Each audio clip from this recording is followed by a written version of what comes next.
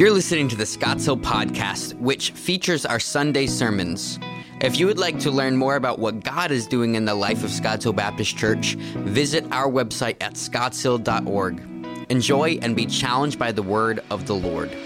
Well, good morning. Welcome to Scotts Hill. If you're new here, we want to welcome you. My name is Phil Ortego. I serve as a senior pastor, and we're so glad that you're able to join us today. Those of you watching us online from wherever you are, thank you for joining us, inviting us into your home. We want to invite you here to join with us. So come, if you're out of state, come visit with us. We got a place we'll hook you up with, and on the beach, and somebody here I'm sure will volunteer one of their beach homes. No, I'm just kidding. But just move in with them. So we'd love to have you come join us sometime.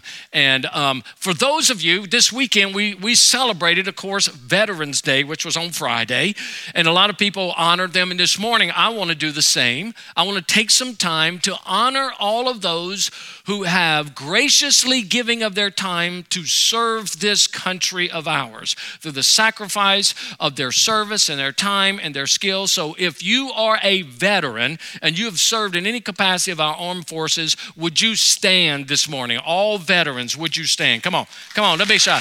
And yes, amen.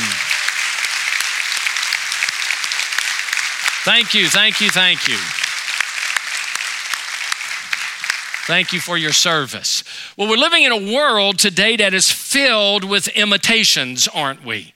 There are imitations for all kinds of things. And if you consider a lot of products that we have on the marketplace today, they're not the real thing. And they boldly tell you that. For example, the imitation of diamonds or zirconium. And so where a diamond may be a girl's best friend, zirconium is a man's best friend. And so you've got some imitations there. You've got imitation leather. It's not the real thing. It's imitation leather. You got imitation crab meat. How many of you have purposely bought imitation crab meat? You would want to buy that today because you can't afford the real thing anymore.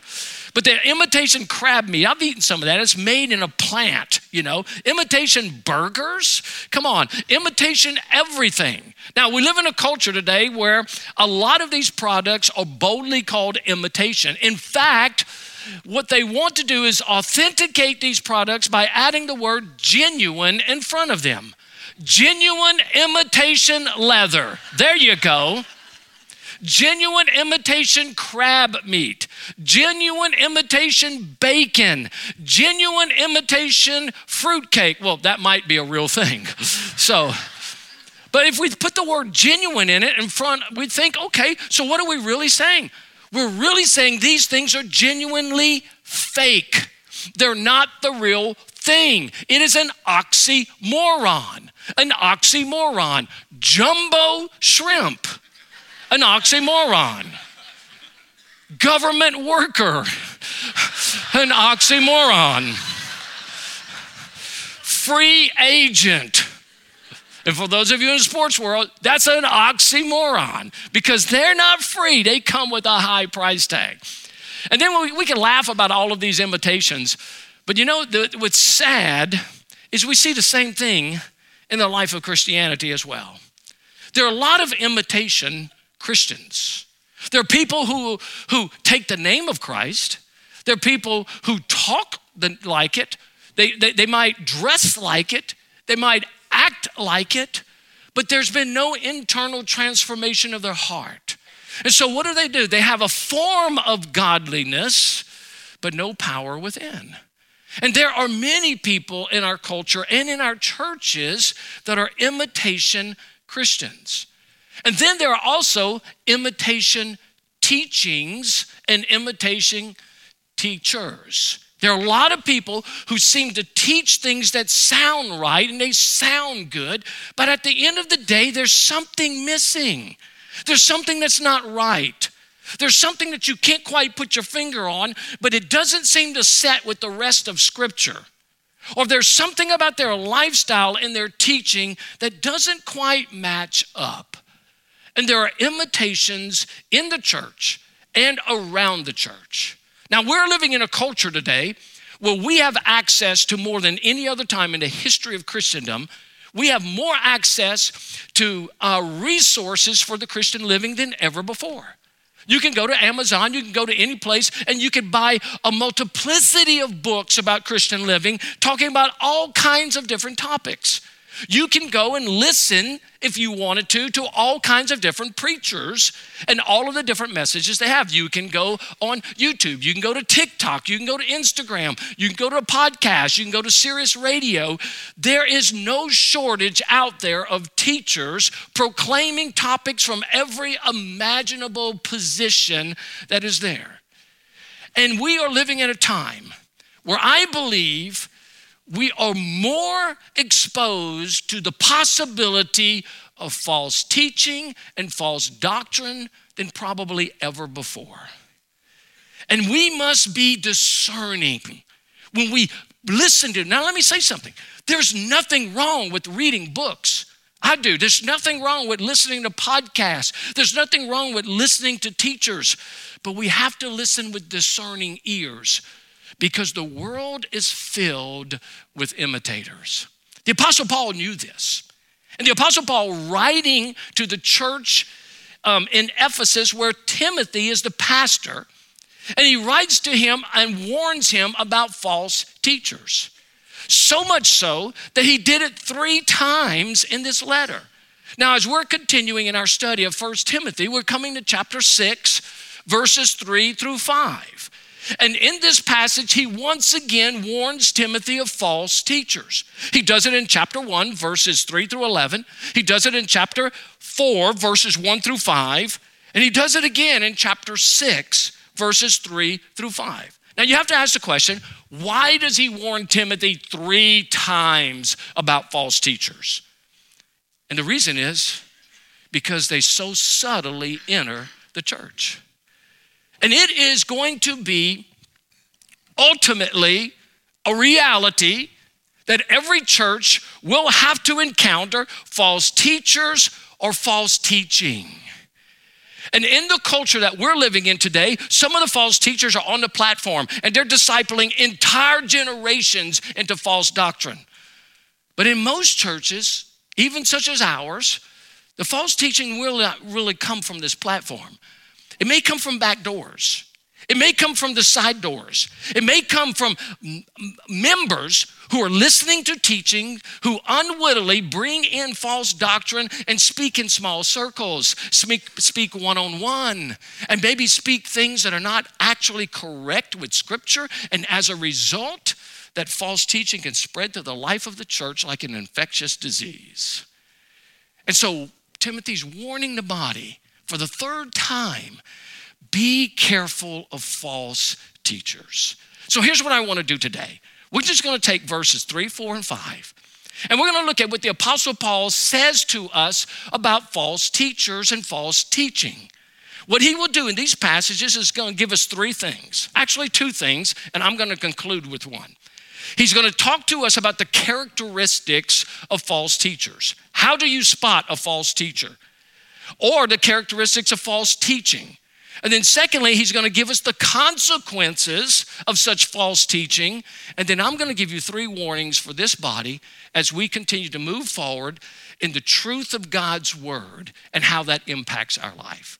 So beginning in chapter 6, verse 3, reading to verse 5, here is what the Apostle Paul says to Timothy. If anyone teaches a different doctrine and does not agree with sound words of our Lord Jesus Christ and the teaching that accords with godliness, he is puffed up with conceit and understands nothing. He has an unhealthy craving for controversy and for quarrels about words, which produce envy, dissension, slander, evil suspicions, and constant friction among people who are depraved in mind and deprived of the truth, imagining that godliness is a means of gain. Now, in this passage, he lays out some characteristics of false teachers. And here's what I want to do today. I want to just point out these characteristics, and then I'm going to give you some illustrations of those. And then we're going to look at how we apply all of this in our life. Because here's the thing. Not only was we be protected from ourselves buying into false doctrine, but we must protect the body itself from slipping and coasting into those areas that may lead us away from the truth. So let's pray. Join with me and pray very briefly. Father, thank you for your word. I ask that your Holy Spirit would anoint me, speak through me. Father, the things that I've studied this week, would you allow me to speak those things that you desire for your people to hear today? And I pray in Jesus' name, amen. So there are 5 marks that he gives to us of false teachers. Here's the first one. He lays them out very clearly. He says they're contrary to the teaching of Scripture. False teachers are those who deviate from the truth of God's word, and he puts it this way. He says, if anyone teaches a different doctrine and does not agree with the sound words of our Lord Jesus Christ and the teaching that accords with godliness. Now, he begins with, if anyone. He's not just talking about teachers here. He's not talking about those who own a platform or maybe those who have a prominent position in the life of the church. He is including them, but he's going beyond that. He says anyone. If anyone in the church is involved in maybe propagating a false doctrine or is in the business of trying to dissuade people from the truth and wanting them to believe something that they have come to understand, then he says that they are teaching a different doctrine. The word different doctrine does not refer just to opinions. It doesn't just refer to convictions that we might differ in some areas of Scripture. The word different doctrine in the Greek gives us the English word heresy. It is something that is contrary to orthodoxy and orthopraxy of Scripture. It is something that's contrary to the teaching of sound biblical doctrine. And that's what he's talking about. It's an individual who's drifting away from the known doctrine and the truth of God's word. Now, what is doctrine? Doctrine is just simply the teaching about God and the Bible and other topics coming from the totality of Scripture. Let me give you some basic doctrines that we focus on and that are centered to the Christian life.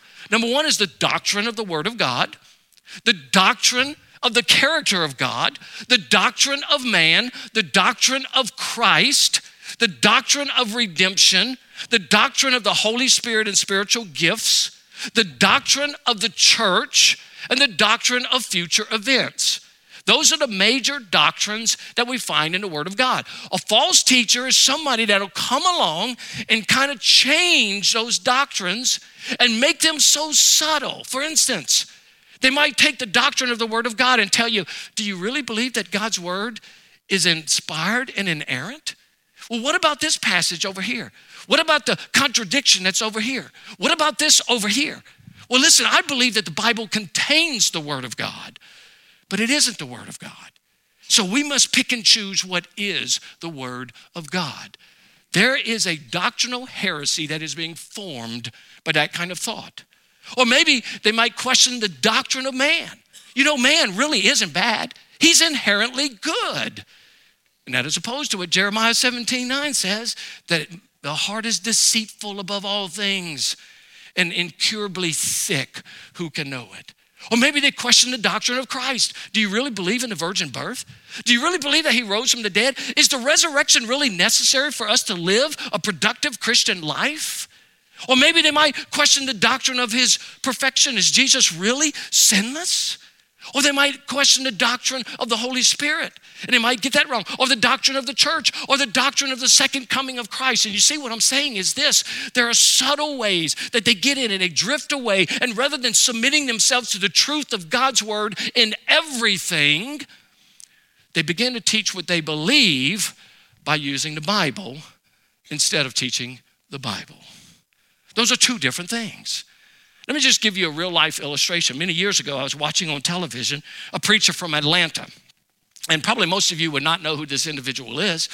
But as he was preaching to his people, he took the passage where it says Jesus grew in the stature and the wisdom and the favor of both man and God. And he's teaching this to his congregation. Then he says this. He says, you see, this passage proves that Jesus grew into perfection. Now, let's just think about that for a moment logically. If something is imperfect, it can never be perfect because it's always flawed by imperfection. And if something is perfect, it can never be more perfect because it is already perfect and cannot be flawed by imperfection. And so to say that Jesus grew into perfection is to imply that Jesus was not perfect at birth, but he grew into this perfection. A subtle heresy. And then what happens? Why did he bring that point? Here was his whole point. If Jesus is imperfect and he grew to perfection, you are imperfect, you can grow to perfection and reach a place of sinless perfection. It's heresy. Now, here's what the amazing thing was. The camera panned on his people. And as the camera panned on his people, people are going, what? They didn't even buy it. They were confused. Why? Maybe he was right here on the doctrine. He was right on this doctrine. He's right on this doctrine. But he is leading them astray. And even in the midst of that subtlety, there is a deviation from the truth. And you can always tell false teachers because they're never satisfied with just what the Word of God says. They're always wanting to move it, put a new twist on it. And the thing is, they don't submit to the truth of God's Word. Let me tell you, the mark of a faithful teacher is someone who submits themselves under the authority of the Word of God and seek to live their lives in godliness according to what God's Word says, even if they don't understand it or they don't like it. Mark Twain was asked one time, he said, what do you do with the parts of the Bible you don't understand? He said, it's not those parts that I have a problem with. It's the parts that I do know and I don't want to do it. So, what are they? They're contrary to biblical truth. Here's the second mark of a person who is a false teacher. They're conceited.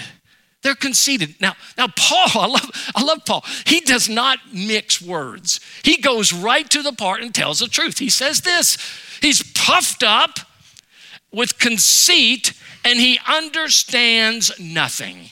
Now the word puffed up is an interesting word because it actually means he's got a big head that's empty. That's what Paul is saying. He's got a big head and a big mouth and it's empty. Why? Because it's all about himself. I love the way Phillips puts this in a contemporary paraphrase. He says, if anyone tries to teach some doctrinal novelty which is not compatible with sound biblical teaching, then he is a conceited idiot. That's not necessarily politically correct in our day, but I like it. I think it's good. I think it's right. It is a person, as one other person says, a pompous ignoramus. This is a person that is all about himself or herself. It's a person that likes to hear themselves talk, but they don't really know what they're talking about. But they can do it with such confidence, with such certainty that when they talk, you're thinking, man, that sounds good. Do you know anybody like that? Don't look at the person next to you. That might require some biblical counseling after this message. But the reality is we know people like that. And they're conceited. It's all about themselves. And here's the thing. They're not so interested in pointing people to Jesus as they are attracting people to themselves. They're more concerned about the likes on social media. They're more concerned about the emails that they would get. They're more concerned about the applause and the noise that people make about them than they are concerned about the glory of Christ. And one of the things we have to be careful with, it is never, ever about us. But false teachers are conceited because they think every single thing goes back to themselves. In fact, no matter what they do, their shadow has to overshadow everything they talk about. I don't know if you've ever seen the Sistine Chapel. I don't know if anybody ever been to the Sistine Chapel? I hope that next year I get the opportunity to go.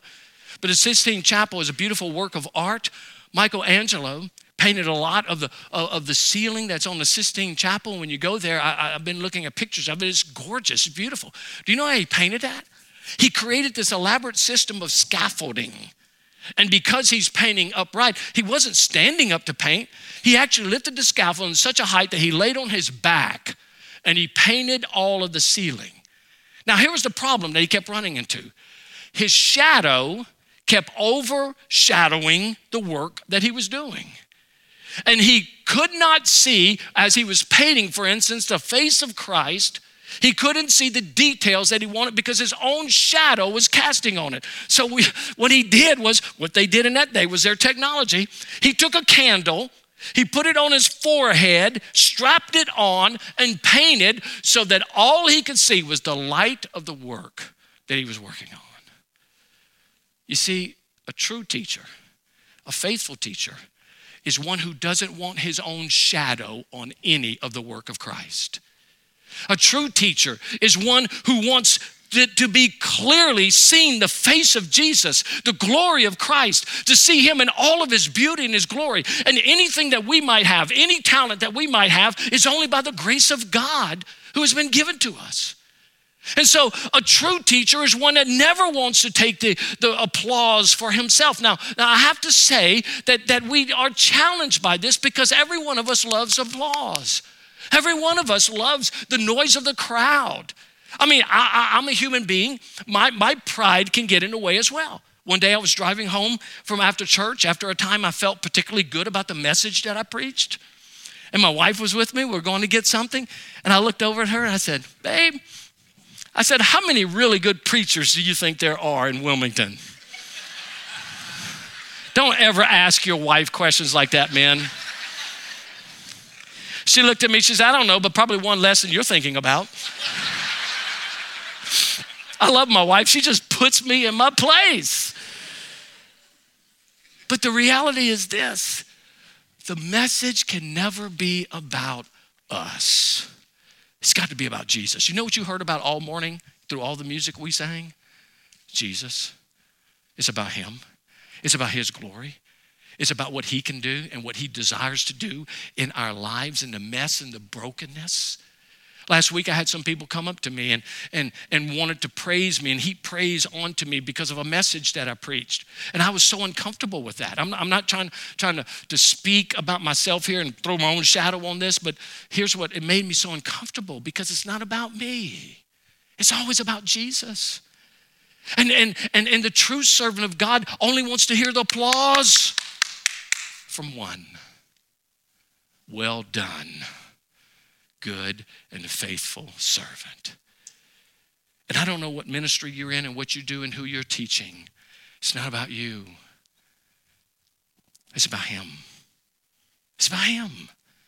And everything you do is to cast the light of the glory of Christ in such a way that people never see you. They see Jesus. So, false teachers, they're contrary to the truth of God's word. False teachers are full of conceit because it's about them. But thirdly, Paul says they are controversial. False teachers are controversial. Now, I want you to notice particularly how he says it. He puts it this way, that a false teacher has an unhealthy craving for controversy and for quarrels about words. An unhealthy craving for controversy. Now, many people are controversial in a good way. They don't mean to be controversial, but just simply because what they stand for, they are a controversy in our culture. The church today that stands for righteousness and holiness and purity in the culture that we live in is going to be controversial. Let me tell you, if you hold a biblical worldview and you believe that God is the creator of all life, he is the intelligent designer, you will be controversial in a world that holds evolution as absolutely scientific proof. You will be controversial. If you want to walk in holiness and purity and save yourself from marriage, you will be controversial. If you believe in the sanctity of marriage as between one man, one woman for life, you will be controversial. If you believe there are only two genders, you are controversial. If you believe a man cannot have a kid and you believe that a woman can be defined, you are controversial in some good ways. But that's not what Paul's talking about here. Paul's not talking about the good kind of controversial situations that we encounter. He's talking about those who have unhealthy cravings to stir up people. They love to get people in debates. They love to get people in a situation where they argue. They love to throw in these focuses of words that may not have a whole lot to do with eternity, but just to trip people up and stumble and get them to argue about things that are not the main things. And Paul's always about the plain things being the main things and the main things being the plain things. But false teachers, they love to get in. Let me give you a few of them. A false teacher might love to get into debate of creationism versus evolutionism. There are people who would say, definitely, I believe that God created the heavens and the earth. He created everything in it. Now, there are a couple of schools of thought on that. There's some who believe in a young earth and some who believe in an older earth. I happen to believe in a young earth. I believe that the earth was created in 7 days. I believe my God, who can do whatever he wishes, that with God, nothing is impossible. Why do we ever think that it would be impossible for God to create anything in 7 days? He created everything from nothing. And can God create with the appearance of age? He absolutely does. Let me ask you this question. How old was Adam when God created Adam? Was he 25? Was he 30? Nope, he was 1 day old. The appearance of age. And so that destroys a lot of arguments. But there'll be some people who say, no, wait a minute. Let's throw in some other things here. Let's think about this. Can God create through evolution, this theistic evolution?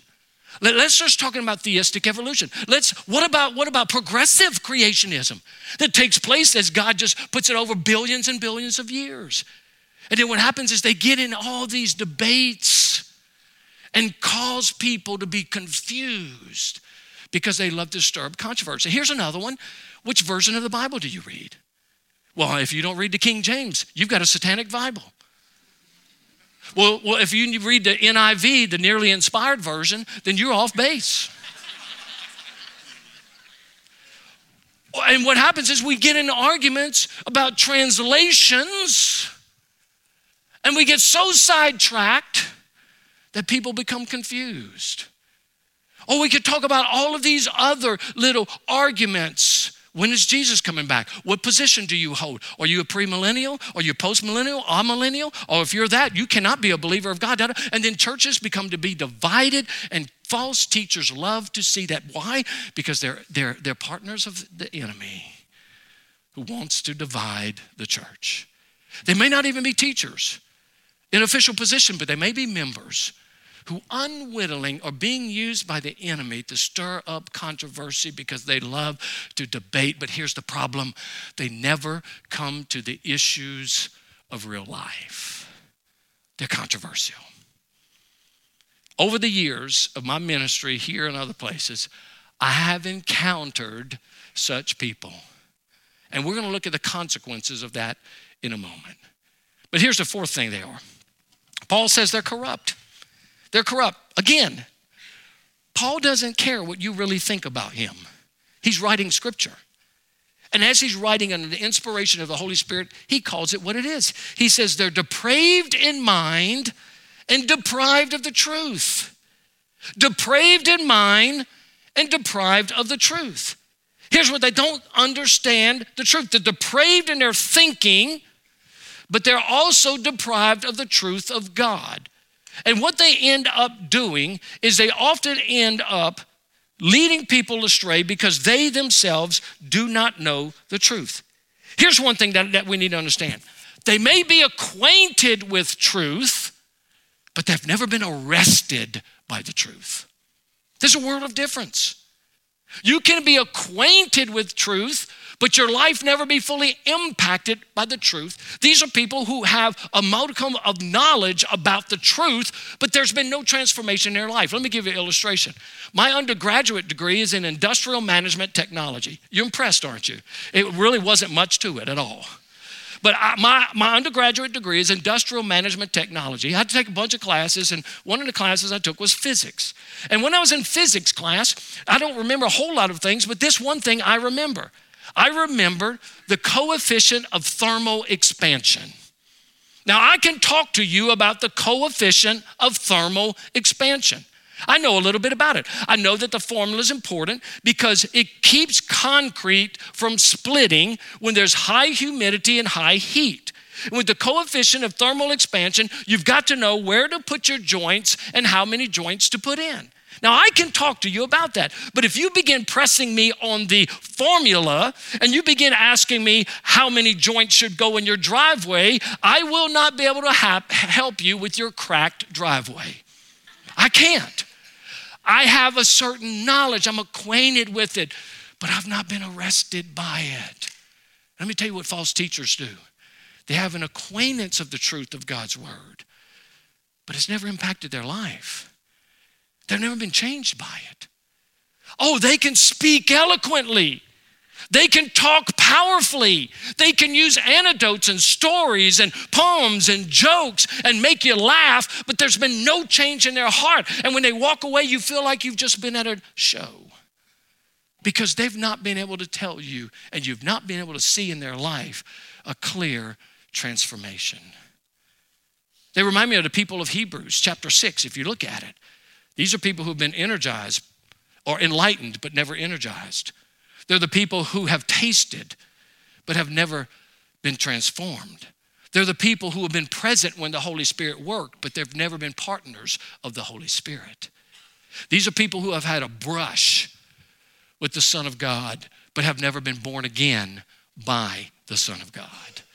And there's a difference, and you can see it in their life by the way they live. All right, so they're contrary to the truth. They're conceited. They are corrupt. But here's the fifth thing. They commercialize the gospel.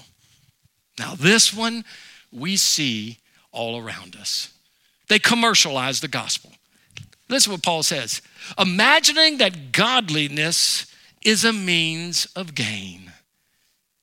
They begin to imagine that, you know what, I can make a good living off of this thing called Christianity. I can make a good living off of preaching the gospel. You know what? I'm going to charge and I'm going to commercialize the message of Christ and I can get ahead. These are people who are wanting to do things for the benefits of themselves. Now, I love what he writes to Titus, who's a young pastor in Crete, who's a contemporary of Timothy at the same time. He says they must be silenced since they are upsetting whole families by teaching for shameful gain what they ought not to teach. Not only are they teaching false things, but they're selling those false things for profit. Now, we can look around our culture today and we can see that a lot of that happens, don't we? I mean, we can see that on television, we can hear that, and we have watched the shows. We've seen the people who are teaching false doctrine, and then they call people to send in money as seed money. Or if you send in this money right now, then what you can get is you can get this rag that I bought from Walmart, but I've anointed it with some water, and you can be healed. Or if you come to my conference for $99.99, then what you can do is you can experience all the stuff that I'm teaching you. And all of it is fake. It's for the purpose of financial gain. And we see it all over the place. Now, I want you to know, I hope you are pleased as I am right now that I have restrained myself without naming names. I'm pretty pleased with myself that I haven't given you a bunch of names. But all you have to do is watch and hear. And many of you, you've got thoughts in your mind already. And let me say, this is a dangerous thing even for pastors who do want to be faithful teachers. Several years ago, we had a group called Truth who came here to sing. And some of you may remember this. But one of the young men singing in Truth has a dad who is a very famous pastor in the United States. And so he was here. And so I thought, it'd be a great thing if his dad would come here and the two of them would hook up, they would sing, and then he would preach for 25 minutes. And it's Father's Day weekend. He would probably love to see his son, and I bet he would do it. So we called his booking agent. And his booking agent said, yeah, that's a great idea. Let's get him there. He said, let's talk about the fee. I said, well, what's the fee? He said, well, first of all, it would be $10,000 for him to come to speak for 25 minutes. You have to fly him first class. He'll have to stay in a 5-star hotel, and he needs to be here for a week so he and his family can enjoy the beach at your expense. I was stunned. Now, I respect this guy, still respect him today. He's a great preacher. And I suspect that he has no idea what his booking agent told me. So I just was silent. I said, really? He said, oh yeah, that's the going rate. I said, well, I think I was joking with him. I said, I think we'll just be better off playing a video. Oh, if you're going to play a video in front of a crowd like that, we charge you a fee. I was like, really? And let me tell you what that reminded me of. I made a commitment in my ministry a long time ago that I will not charge for anything. I don't charge to do weddings. I don't charge to do funerals. I don't charge to do speaking engagements. First of all, nobody invites me, so I don't have any means. I don't charge to do counseling. I don't charge to do anything. Why? Here's why. I never want to put myself in a position where I have to question whether or not my motives are pure. Am I preaching the gospel for the sake of Christ, or am I preaching the gospel for the sake of gain? And I know my own heart. And so I put myself in that situation where I will never do that. Now, I just want you to know, people give me honorariums, and I'm glad to take those. People give me love offerings, and sometimes they love me a lot. Sometimes they don't love me at all. But that's okay, because God's called me to be his servant. But here's my question.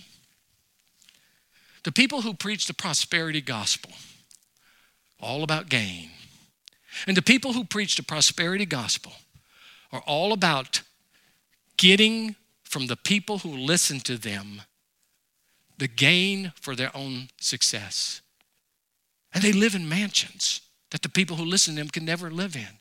They drive cars that the people who give to them don't drive.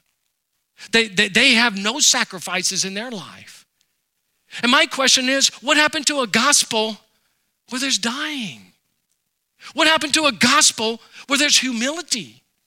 What happened to a gospel that if my Savior suffers, why do I not have to suffer? If my Savior is selfless and giving of himself, why am I so full of myself? And the gospel calls us to a place of recognizing that we're just simply slaves of Jesus Christ. We're ambassadors of his. Our goal is simply to be faithful to him with the truth of the word of God and to walk in a way of authenticity and purity as best as I can, and to deal with the issues of pride and put them to death as they rise.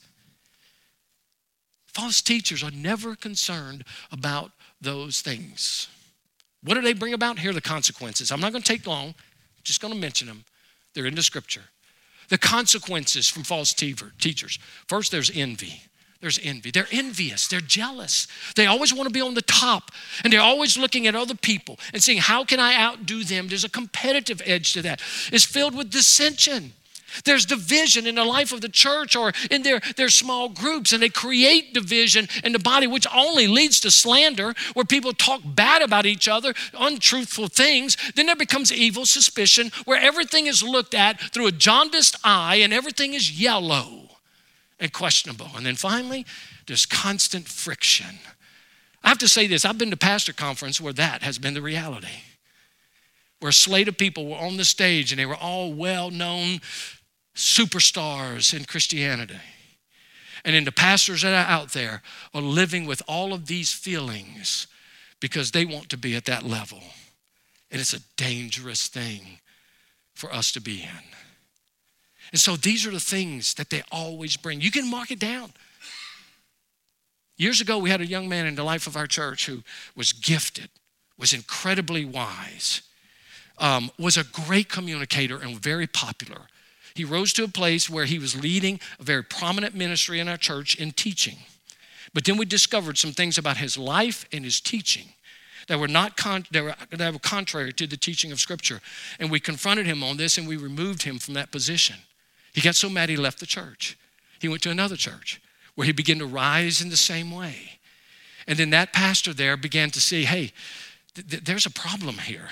He called me and we met for lunch. He said, first of all, Phil, let me tell you, he's talking really bad about you and the leadership of Scotts Hill. And he's been telling me how shallow you are as a teacher, and the ministries there are shallow, and they're just so self-absorbed, and that he's the only one that's wanting to teach the truth. And because of that, y'all removed him. And I said, what do you see? He said, I see the opposite. And when he told me what he saw, I said, that's exactly the same thing. They confronted him. They removed him. He got so mad he left that church. Now he has a home church where he's drawing people to himself because he has no accountability and he can teach what he wants. And that's a dangerous thing. So what do we do as a body? Let me give you 3 warnings. This morning when I woke up, I only had 2, but I just added another one. Just didn't feel like it was long enough, so no. How do we avoid false teachers? How do we know whether or not they're false teachers? How do we keep ourselves from being sucked in to false teachers? Number 1, know the Word of God. I'm telling you right here is the reason why so many people are duped by the falseness of false doctrine, because they don't know the Word of God. We've got to know the Word of God. If all of your knowledge of the Word of God is what comes from me on Sunday mornings, or maybe comes from a small group leader, then you are woefully deficient in the Word of God. I cannot possibly teach you everything there is to know because I don't know it. And so what you must do is dig in, learn the Word of God, study the Word of God to where you understand the doctrines of God. I read a story some time ago of a little boy who wanted to be a jeweler, and he went to an old jewel smith, whatever you call him. I don't know what you call him. He went to this old jeweler, and he says, I want to learn about being a jeweler. He says, okay. He gives him a jasper stone. He says, sit on that chair, and I want you to look at that stone. For 8 hours, that young man sit and he twisted the stone. He said, okay. He said, all right, come back tomorrow. He came back next day. He said, here's this jasper stone. I want you to look at it. He said, well, what? How long? He just looked at it all day. He looked at it. He said, I want you to notice the color. I want you to notice the cut. I want you to notice all the intricacies. He did that for a whole week. Every single day for 8 hours. He came back the next week and he sat down in a chair and the old man says, here, I want you to look at this jasper stone. He says, what? I've done this for a whole week. Is this all there is? He says, young man, look at the jasper stone. He looked down, he said, that's not jasper. That's right. Because here's the thing. If you spend all of your time looking at the counterfeit, you will never know the truth. But if you spend your time looking at the truth, you will immediately detect counterfeit. And we're the opposite in our culture. We need to know the Word of God in such a way that we can detect what is being spoken. I'm not talking about areas where people have the rights to be able to interpret Scripture because Scripture gives us that freedom. I'm talking about contrary to doctrinal truth and not submitted to Jesus as Lord. Know the Word. Secondly, confront false teachers or teaching with truth and grace. If you're in an area and somebody is talking about something that's not substantiated by Scripture, with truth and grace, talk to them about that. It may be that they just are confused. It may be that they've heard some cool thing said that sounds and resonates. And I'm going to tell you, the TikTok videos, many of our generation today are getting their sermons in 2 minutes from TikTok or 30 seconds. And they're like, that sounds cool, but it's wrong. And when you hear that, step up in love and speak to them in truth and grace. Just be able to say, brother, sister, that sounds really good, but let me show you what God's word says. And direct them to the truth. They may be confused, they may not know, or they may be a false teacher wanting to spread something, and we speak truth. This is not an issue of judgment. It is an issue of love and protection for the body as we do that. And lastly, watch out for our own spiritual pride. Why do I say that? When the church gets to the place where they think they have all the truth, when a church gets to the place where they think they're the only deep spiritually church in the community, when a church gets to a place where they believe all the other pulpits and all the other teachings are suspect, that church is in deep trouble. And we got to watch our own pride because we ourselves have our own weaknesses that we have to deal with. So how do we do all this? Very simply this. We have one bow on our string. We have one theme to the song. We have one name that we declare. It's Jesus. It's Jesus. It's his word. We submit ourselves to his word. We submit ourselves to glorifying Christ. We submit ourselves to pointing people to Jesus. It is not about our buildings. It is not about our baptisms. It's not about our budgets. It's not about the number of bodies that we can draw on this campus. For all of eternity, for the child of God, it will only be Jesus. So what does it have to be in our ministries? It's about Jesus. What is our children's ministry about? It's about Christ. What is our student ministry about? It's about Christ. What is our adult ministry about? It's about Christ. Who is the one person who will be sustained through all of eternity and will sustain his bride? It is Jesus. It's Jesus. And as we submit ourselves to the teaching of his word, and as we submit ourselves to his glory, and it never ever being about me, but it's about him, then we as a body of Christ will be on the right track. And we will keep the main things the plain things, and the plain things the main things for his glory. So the warning to us as a church is we must know the truth. We must confront false teaching, and we must guard our hearts about spiritual pride, but walk in humility for the sake of Jesus. Now, if you're here today and you're not a believer, if you're watching and you never trusted Christ, let me just say to you, everything you've heard today, proclaimed through music and scripture and everything, is about Jesus, and he desires to be the Lord of your life. His desire for you today is that you would consider his claims and that you would submit yourself to him and the authority of his word, and let him change your life and give you a new life in Christ. I want to challenge you in these days of all the listening and hearing that we measure everything with the standard of the word of God and not ourselves. Let's pray. Father, we thank you for your word and that it gives us wisdom. But Father, your word is a boundary of protection for us. And Father, we know that every one of us could so easily slip into good sounding things that do not stand in support to the teaching of your word. And Father, may we walk in integrity in this, in godliness, for your sake and for your glory. Father, may we be committed to the truth of your word as individuals. May we be committed to protecting the integrity of your word in this church. And Father, may we be committed to guarding our own hearts about the selfish pride of our own lives, and recognizing that anything we do have is only by your amazing grace and your goodness towards us in Christ Jesus. Father, as we continue to move forward in these days, I believe you are giving us these messages for this time, because there is an onslaught, an attack against the bride from outside and within. That we would stand firm in your word, submitted to Jesus and living a life that reflects godliness for your glory. And we pray in Jesus' name, amen. Thank you for listening, and we hope that God uses this message in you to transform you more into the image of Christ. If you have any questions about our church or you want to learn more about Jesus, visit our website at scottshill.org/nextsteps. Till next time.